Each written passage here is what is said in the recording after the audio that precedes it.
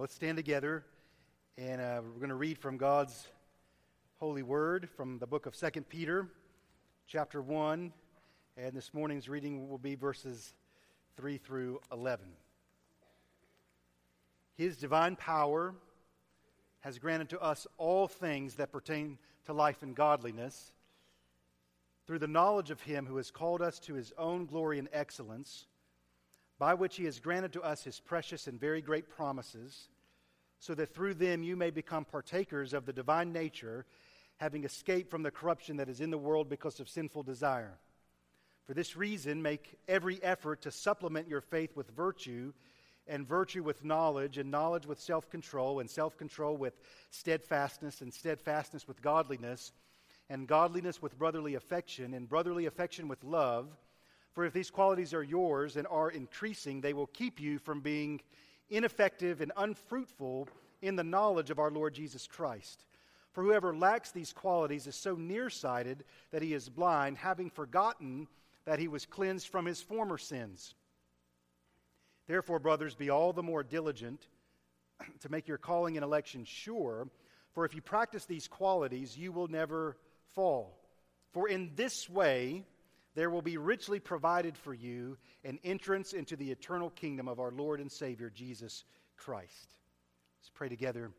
Father, there could be nothing greater than for us to know that there is a way that's richly provided for us to enter the kingdom of our Lord and Savior, Jesus Christ. So I pray in the name of Jesus, the name that saves, that everyone that's present here this morning will know what way that is, and perhaps just as importantly, will know what way that isn't. Give us clarity about these eternally important matters, we pray in Jesus' name. Amen. We may, of course, be seated, and we're going to keep 2 Peter chapter 1 right there in front of you, and we're going to walk together through these verses 3 and 11. You're probably aware the Winter Olympics have begun, right? How many of you are Winter Olympic fans? All right, and then there's a particular sport in Winter Olympics that's kind of polarizing. People either love it and want to see every minute of it, or they don't want to see any of it, right? And of course, we're talking about figure skating. So how many of you are all in on the figure skating? Okay, how many of you are not all in on the figure skating and not in at all right? So hopefully we won't have any divided homes during the next couple of weeks. But I read in the newspaper this headline. It said, "No American woman has landed a triple axel in an Olympics." Got to be honest, I don't even know if I saw a triple axel, if I'd know I'd seen it. And I might get her name wrong because I'm sort of surface. I don't know all the details. So if I'm saying her name wrong, just forgive me. The headline said, Mirai Nagasu intends to try it twice, right? Nobody's done it once. We've got a lady in the competition in 2018 who's going to try to do it twice. And the article went on to say, Mirai Nagasu's competitive legacy will be determined by a few tenths of a second. She will spend it spinning in the air, limbs pulled tightly around her, hoping the ice will be kind when she returns. Now, we've just watched a little bit, and so far, friends, the ice has not been kind to just anybody. It goes on to say, the article, as long as she spins 3.5 times, she need land only once to make U.S. figure skating history as the first American woman to complete a triple axel at the Olympics. Like the other two women in the competition, she is not expected to earn a medal. Unlike the other two American women and all but one American before her, she will attempt the triple axel on Olympic ice. Well, during these 2018 Winter Olympics, athletes most of us have never heard of previously or can't even pronounce their names will compete on this grand stage after months and months of practice and hard work that was not broadcast, that was not on NBC, right? And no cameras were there at 5 in the morning or earlier when they hit the ice or they hit the slopes or they hit the rink, right? They've been up early for weeks and months and even years working hard for this competition that will play out before us as we sit comfortably, having not done any of those things, on our own couches, right? And I have great admiration, don't you, of the devotion it takes to become an Olympic athlete. the effort it takes. Now you saw in 2 Peter chapter 1, verse 5, for this very reason, make every effort. So we've got to chart a course this morning in the attempt to answer a simple but really important question. We've been talking about transformed by grace, right? That here's Peter writing this letter, and the grace of God has completely transformed. Has the grace of God transformed your life? I mean, have things gone on in your character and your behavior this past week that the only explanation for them is that the Holy Spirit is transforming you into the likeness of Jesus Christ? Now, we've seen Peter's highs and lows, and sometimes they happen right together. It's almost like he hits the triple axel, and then he stumbles on the way out of the rink, that he seems to handle some complicated spiritual truth well, and then can't get the basics right. And that we all have in common. So we read here that there is effort in the Christian life. There is a proper place for it. But we got to get it straight where it goes. In fact, your very best efforts in your whole life ought to be directed into becoming more like Christ, right? I mean, are you exerting Holy Spirit-led effort to become more like Jesus? Now, this is what we're going to do today. We're going to use this paragraph to see the results of being transformed by grace, because there are certain things in this process that only God can do, right? And then there are certain things that you are to give the effort to do. And this is really tricky sometimes in the Christian life, to know where one is his responsibility, right? Holy Spirit's responsibility, and then what is our responsibility. And where there's two words that we want to know, justification and sanctification. But before we get to those, let's think about a human baby being born, right?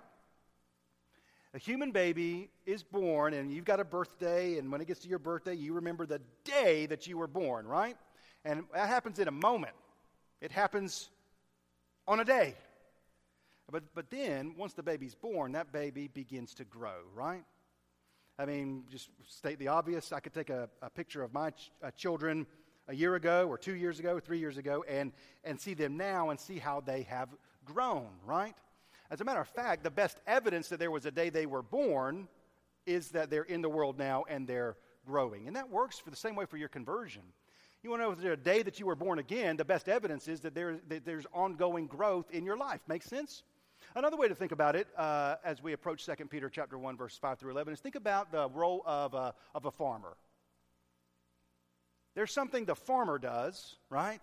Clear the ground. As a matter of fact, isn't this the first job that God gave Adam in the garden? He's to cultivate the ground, right? Of course, after the fall, that job changed a little bit, and now it's to cultivate the ground by the sweat of your brow.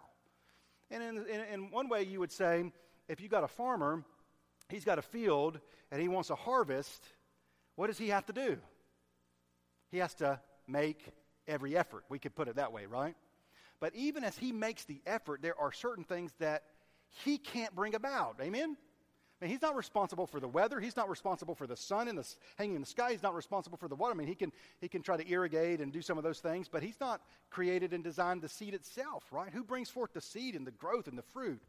And that helps us understand how to cultivate godliness in our own lives, right? There are certain things that God does, and then there are certain things that we do, and we are participating together. So, on your outline, I want to get the foundation correct, right? Having been saved by grace alone, through faith alone, in Christ alone. That is the foundation, right? Amen? We believe this, right? We believe this because there are many places we could see it in the Scripture, but I'll put one verse on the screen that I think puts it as plain as day for us all to see, and it's from Ephesians chapter 2, verses 8, 9, and 10. So we'll put that verse on the screen so you can see it. Here's the Apostle Paul's writing. It says, by grace you have been saved through faith. This is not your own doing. We hearing it? This is not your own effort. It's the gift of God, not a result of works, so that no one may boast. For we are his workmanship, created in Christ Jesus for good works, which God prepared beforehand that we should walk in them. Now, everybody look at the verse. Everybody see a couple of words. Everybody see the word grace. Say amen if you see the word grace. You see the word faith? Do you see the word works? All right. One of my favorite preachers is Alistair Begg. He always says you have to get the prepositions right.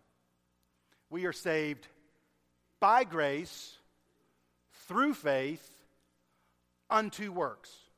Are we saved by works? No. We're saved by grace. How do we apply the grace? Through faith. We believe in the grace and His precious and very great promises. I mean, Peter's saying much the same in his letter that this is saying. But you are saved not by works, but we are saved unto works. Make sense? The grace that saves you is the grace that begins to transform you. And then once you've been raised from death to life, or you're born again and you're spiritually alive, now there is an effort that we give. Our salvation is a gift of God based on the righteousness and work of Jesus. Amen? Now, if you've been saved by grace through faith in Christ, there's nothing more precious to you than belonging to Him.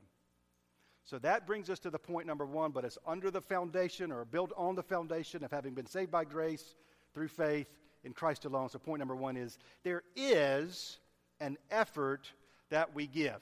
So important theologically that we understand that this point is being made under that banner at the top, right? Having been saved by grace alone, through faith alone, in Christ alone. There is an effort that we give. Are you working hard at becoming like Jesus?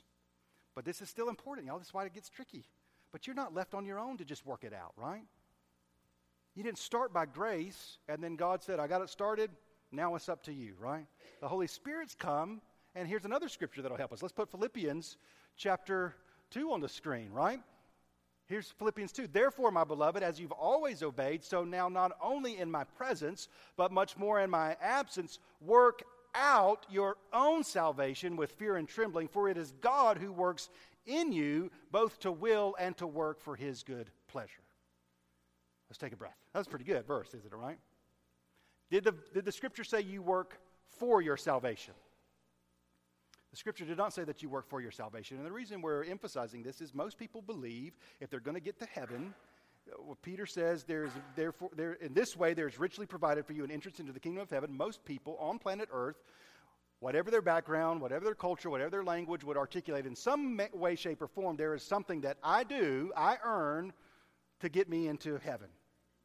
But that's not what Paul says. It's not what the Bible says. We don't work for our salvation.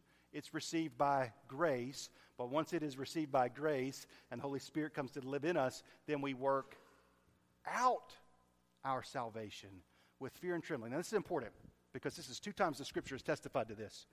You heard Peter said, be all the more diligent to make your calling and election sure. You heard him in 2 Peter 1, right? And now Peter, these are the terms Peter uses. Work out your salvation with passivity and not really thinking about it much. It's not what he says, is it? What's the warning that we're being given here? What's the warning we're being given here? Is there a lot of people who are under the impression that they're saved, that they're not saved? That's what he's saying. You've got to work out your own self. You've got to think about these things carefully because it's God who works in you both to will and to work for His good pleasure. That's back up, if you were tracking with us from 2 Peter, that God's at work at the level of your desires. So the works are not obligation. They're things that we want to do. You might think of it in this way. The effort we make is completely in line with the fact that we've been saved by grace. So our effort is out of joyful gratitude, not obligated servitude. Does that make sense? I mean, here's an example from the Scripture. Luke chapter 15. Jesus tells a parable about a man who has 2 sons. Jesus says the younger of the sons came to his father and said, Father, give me the share of the property that's coming to me. So his father gave him his inheritance. Not many days later, the younger son went to a far country, and there he squandered his property in reckless living. And when he had spent everything, a severe famine arose in that country, and he began to be in need. So he hired himself out to a servant of that country who sent him into the fields to feed the pigs.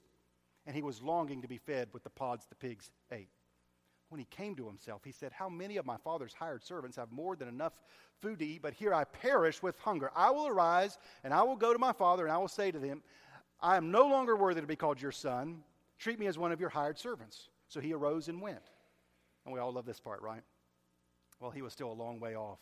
His father saw him and felt compassion and ran and embraced him and kissed him and called out to a servant and said, kill the fattened calf, for this son of mine was dead, and now he's alive. He was lost, and he's found. And they began to celebrate.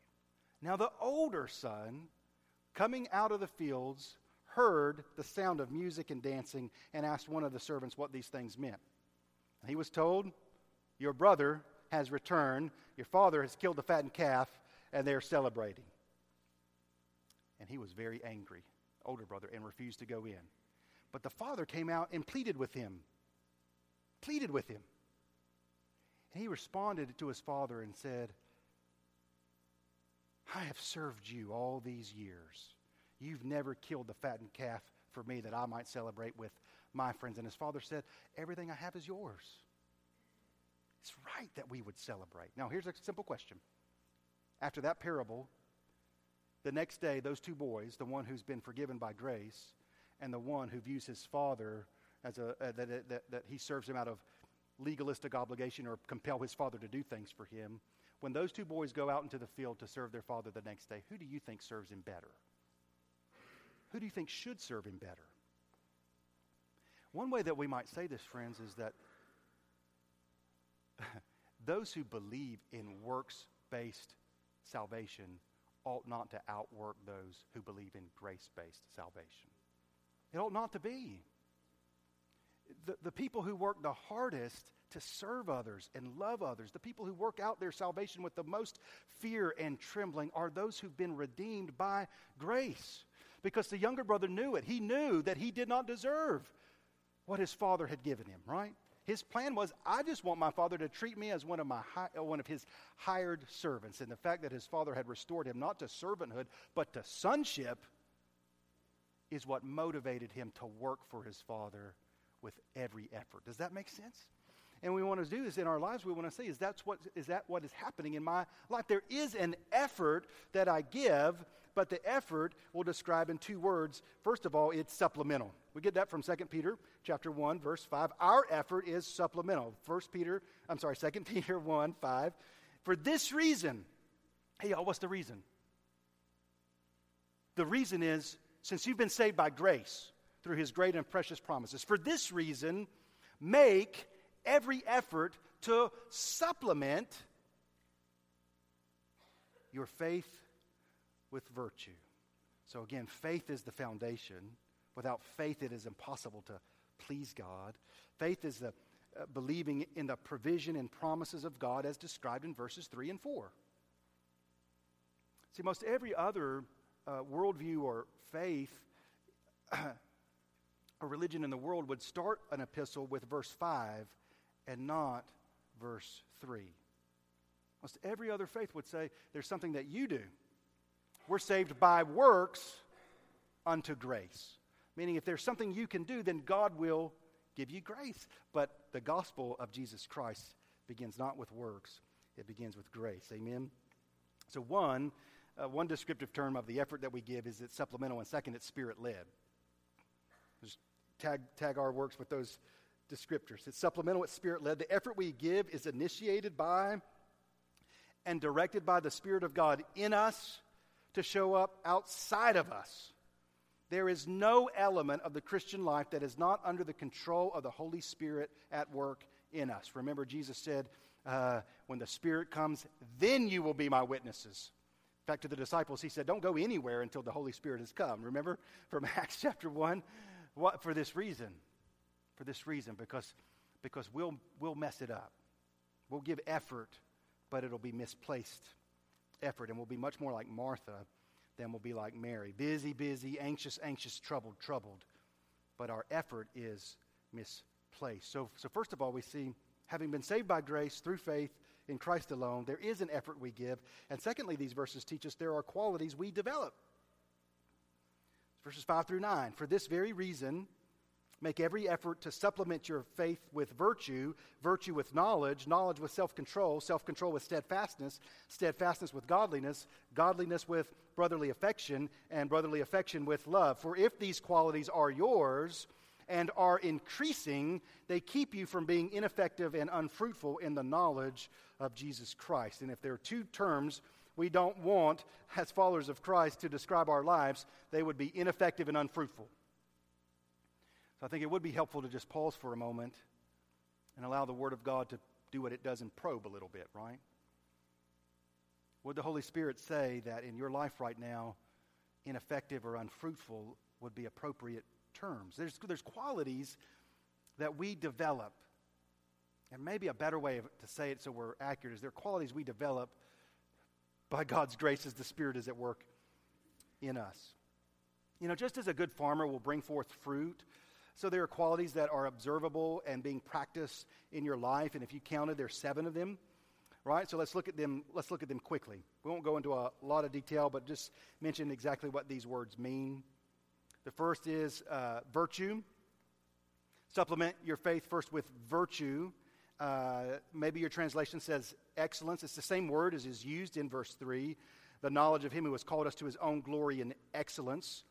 So what's this word mean? This means it's a moral courage and some fortitude. This is the ability to stand alone if necessary. In other words, this is the very quality that Peter doesn't show the night that he denies Jesus 3 times, right? Standing there alone. Aren't you one of his followers? Hey, I can tell by your accent you're from Galilee. Ever been there? Nobody else at work follows Jesus. Nobody else in the family follows Jesus. Nobody else in the classroom follows Jesus.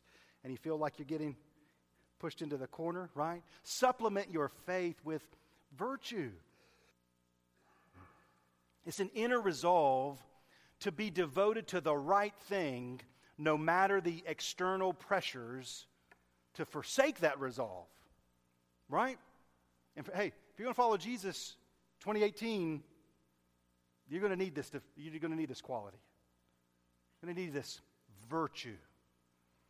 It's a anthem that we sing. Though none go with me, right? Still I will follow. If any man come after me, he must deny himself, take up his cross, and follow me. It's virtue. That's what he's talking about. Now, friends, let's get our grace straight, right? And keep coming back to grace. We'll see this with all of these qualities. You'll be able to pinpoint times that Peter did not exhibit these qualities, right? And as we do that, here's where our faith is rooted. You won't ever find a time where Jesus didn't. Jesus always is virtuous. And the second word here is knowledge. It means a personal knowledge. It means really knowing someone. You're in 2 Peter. The same word is used over here in 1 Peter. Might help us. 1 Peter chapter 3, verse 7. About to help some people now, right? Same word. 1 Peter 3:7. Likewise, husbands, live with your wives in an understanding way. Live with your wives in an understanding way. It's the same word as knowledge. It's you really know them. You know their strengths and you know their weaknesses, and you don't exploit one at the expense of the other, right? You probably know this is what fires my wife up. This is what makes her frustrated. And so I live to serve her, not to provoke her, right? Live in an understanding way. Now, this is written about we have the same knowledge of the Lord Jesus, right? We know him. We trust him. We're with him. We're the body of Christ. We are the bride of Christ, right? And it means deep understanding. The same word Paul uses in Philippians 3:8. Indeed, I count all things as lost next to the surpassing worth of knowing Christ Jesus, my Lord. You really know Jesus. And then there's self-control. What's this word mean? As Peter uses it here, it means nothing else controls us but Jesus. We're not controlled by money, not controlled by lust, not controlled by power, not controlled by being right, not controlled by food or drinks, not controlled by drugs, not controlled by habits, not controlled by work, not controlled by personal goals. Self-control means Maintaining a balanced life even when the world encourages indulgence. It means knowing when to say no. Self-control. Are you cultivating self-control in your life? And then steadfastness. Perhaps your translation says perseverance, means doing the right thing regularly and consistently. This is a word that describes years, not days, right? You're steadfast in your faithfulness to the Lord. It means to stay on the narrow path even when it's hard, even when you're suffering, even when no one else seems to be, even when it doesn't feel like what you want to do, you're steadfast. And then to add to that, godliness. Eusebia is the Greek word. It means authentic piety. It means you're the real deal. It goes in two directions. First, it describes a person who has a right perspective and attitude towards God, shows him the proper reverence, and also means that with our neighbor, it's a right view of people. You have a genuine servant's heart. Godliness, obviously, means you're like God in your character. Not like God in his power, authority, or whatnot, but remember, you've become a partaker in the divine nature. Add to that brotherly kindness. It's a Greek word, Philadelphia, right? It means treating others as if they were members of your own family. It means you make room for others in your life. We bear with one another in their burdens. Your fellow believers aren't annoyances to you, and they're not your rivals, they're your family. It's the key to a true Christian harmonious community, right? And then to cap it all off is agape's love, unconditional devotion, the highest of the Christian virtues. As Paul says, the greatest of these is love. This is the love that God has for us in Christ Jesus. God demonstrated his love for us, that while we were yet sinners, Christ died for us. It's an amazing list, isn't it? 7 qualities. Now, here's the terms. Verse 8, if these qualities are yours, they are increasing. So you possess them, but they're ongoing, right? Can you look at it and see, here's something that's really increasing in my life, or here's something by God's grace I need him to help with. Now remember, Peter did not start with this list, because this is where, again, the fallen humanity goes. If I just bring these things about in my life, then I'll earn God's grace. No, that's not how it works. God's grace is trusted and believed, and we build our life upon it, and then we get the fruit. All false teaching, for the most part, wants to confuse the root and the fruit, right? The root is grace. The fruit are these things. Now, here's where, again, we see grace, because you can look over the list again and see specific instances when Peter did not practice these things, right? A time in Peter's life where he didn't have real knowledge. Oh, Jesus, you'll never go to Jerusalem and suffer, right? He didn't know what he thought he knew. Is there a time that he did not produce self-control? Of course. The sword out and cut somebody's head off. Invoke a curse on himself, as the Gospel of Mark says. Is there a time that he didn't exhibit steadfastness and perseverance? Of course. Was there a time that he didn't show forth godliness? A time that he didn't show forth brotherly kindness? Of course. Right? I'm the greatest of the disciples. A time that he didn't show forth love? Of course. But in the same way that you could pinpoint sometimes that that's true of Peter, could you do that with your own life? Of course. But Jesus doesn't walk off the job and say, well, you're not producing this enough. No, he's going to stay with you to the end. Amen? He said, these are to be increasing. So it'll be worth your time to get along with the Lord, to look at the list, seek the Spirit's help to increase. Now, let's put it all together, right? These things increase when you make the effort to produce them, right? So let's just take knowledge, for example. We do this with all 7. What effort could you give to increase in your knowledge of who God is? What effort could you give? Well, one would be what you're doing. I'm going to be steadfast in Sunday morning worship with my church family. I'm going to be steadfast and give it effort that as we're going through 2 Peter, I'm really going to read it for myself. I'm going to pray over it. I'm going to think. I'm going to be a passive observer. I'm not going to be a passive listener. Another effort we might give is I'm going to be regular in Bible reading. I mean, if God has shown who he is through the Scripture, then it makes sense that I would make the effort to read the Bible regularly, right? How about brotherly affection? I'm going to make the effort to invite some people over to my house. We're going to sit down and eat, right? And we're going to be together. We're going to pray together. Effort in love and so on and so forth. So let's put it together. These qualities we develop with God's help, but there is an effort behind our doing it. And then third brings us to point number 3. There's an assurance that we obtain. There's an assurance that we obtain. If these qualities, verse 8, are yours and are increasing, they keep you from being ineffective or unfruitful in the knowledge of our Lord Jesus. For whoever lacks these qualities is so nearsighted that he is blind, having forgotten that he was cleansed from his former sins. I love this. Anybody here nearsighted? One of the small little gifts I've gotten in my life is I've always had pretty good eyesight, right? I haven't had the issue yet with reading and whatnot. I think I've got this right, and y'all can correct me if I'm wrong. Nearsighted means you can't see things far away. Is that right? Is that right? I really want it to be right, or this illustration is going to not be right. But it means you can't see things that are far away.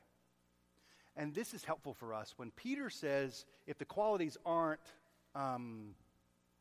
being produced, what does he say to do? Well, let's think about what he doesn't say. Peter does not say, whoever lacks these qualities is so nearsighted that he is blind, having forgotten that he has a job to do.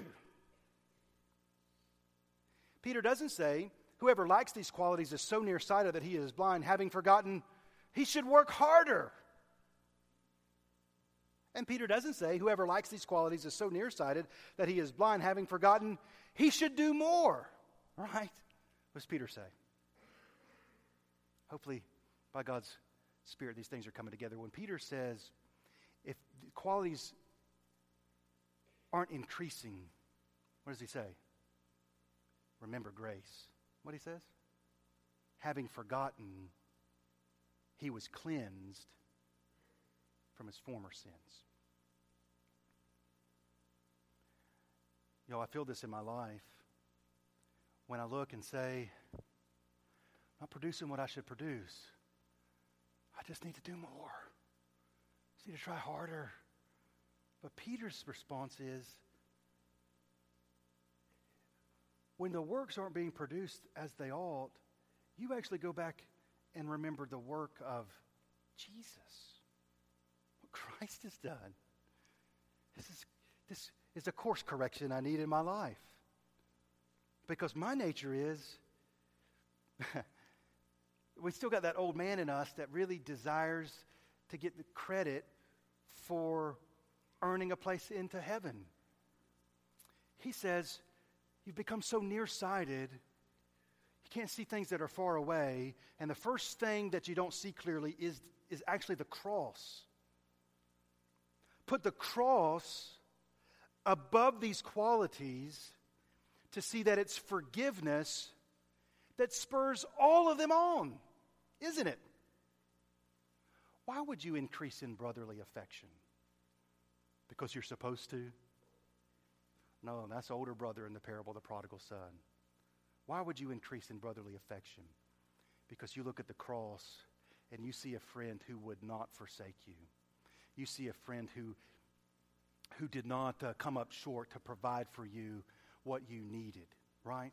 When you were imperfect, when you were sinful, when you couldn't get it right, when you got the same thing wrong over and over and over again. And there he is. Remember how your sins were forgiven, and then that spurs on your brotherly affection when you want to quit on your neighbor or quit on your fellow believer, right? Or quit on the person that you've been praying for and witnessing to and sharing the gospel with.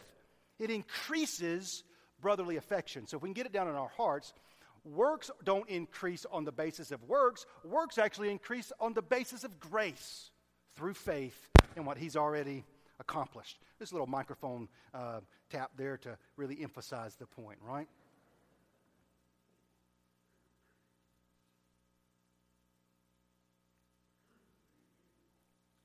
Remember what Jesus said to his disciples in the upper room? What does he tell them to remember? He said, I've longed to sit down here with you. And then he transforms what had up to then be understood as the Passover meal which is always designed, the Passover, to point ultimately to Jesus. How do they get to the promised land? It's by grace. But was there some effort to it? Well, yeah, they had to do some walking, right? But even as they walked, God's provided. Hey, we're walking, but we can't make the Red Sea split, but you can, and now we walk. You see, when you begin to see this, you'll see it all through the Scripture, right? We do make every effort, but it's always by grace, right? And we sit down at the table. You do this in remembrance of me. Do this in remembrance of me. What? Or specifically, remember what that he's done. He's given his body. He's given his virtuous life. He's given his full knowledge of everything. He's given his self-controlled life. He's given his steadfast life. He's given his godly life. He's given his brotherly affectionate life. He's given his agape sacrificial love. In fact, you see this with Peter when Jesus, what we often call, restores him to ministry. He tells him to do some work, but what is it on the basis of? Peter, do you love me? You know I love you, Lord. Feed my sheep. You can hear it, right? There's works to do, but the works are on the basis of loving Jesus. Peter, do you love me? You know I love you. Feed my sheep. Peter, do you love me? Now, what is Peter going to need to feed sheep? He's going to need all these 7 things, right?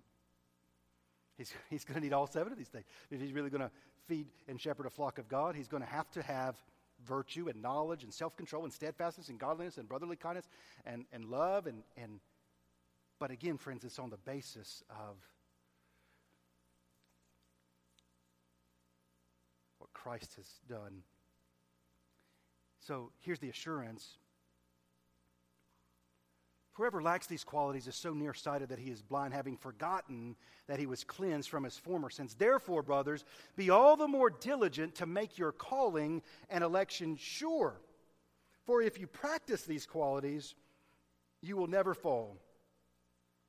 For in this way, there will be richly provided for you an entrance into the eternal kingdom of our Lord and Savior, Jesus Christ. So, what are we to be diligent about? And what are we to have assurance of that when it's true in our lives, we're going to go to the kingdom of God eternally?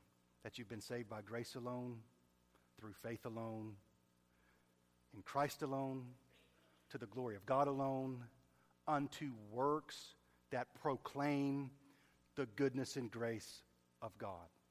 Stand together, pray together, have our invitation.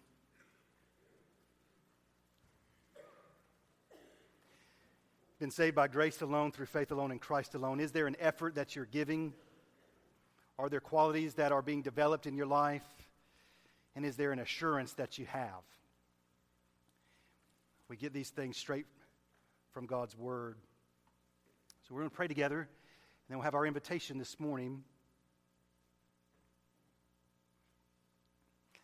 Father, the most dangerous lie, perhaps in all the world, is that we're saved by something other than grace.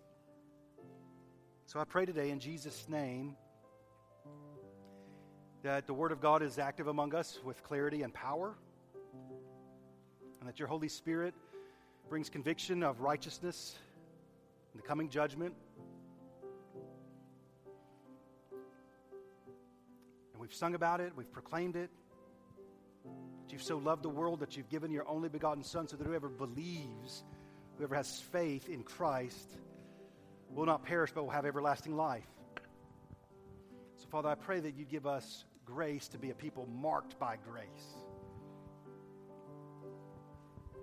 Help us where our virtue is not as it should be, our knowledge is immature. Help us where our steadfastness is wanting, our godliness is needing to be increased. Help us when our brotherly affection is not as Christ-like as it ought to be, and when we don't love one another, and love you as we ought. Give us grace to be a people who are not ineffective and unfruitful in what we know about Jesus. Help this invitation to be holy and focused on Christ. Help us not to be so nearsighted that we're blind, having forgotten the glorious truth that in Christ we've been forgiven from our former sins. So produce in us the right kind of assurance, knowing that in this way there's richly provided for us an entrance into your eternal kingdom. We pray in Jesus' name. Amen.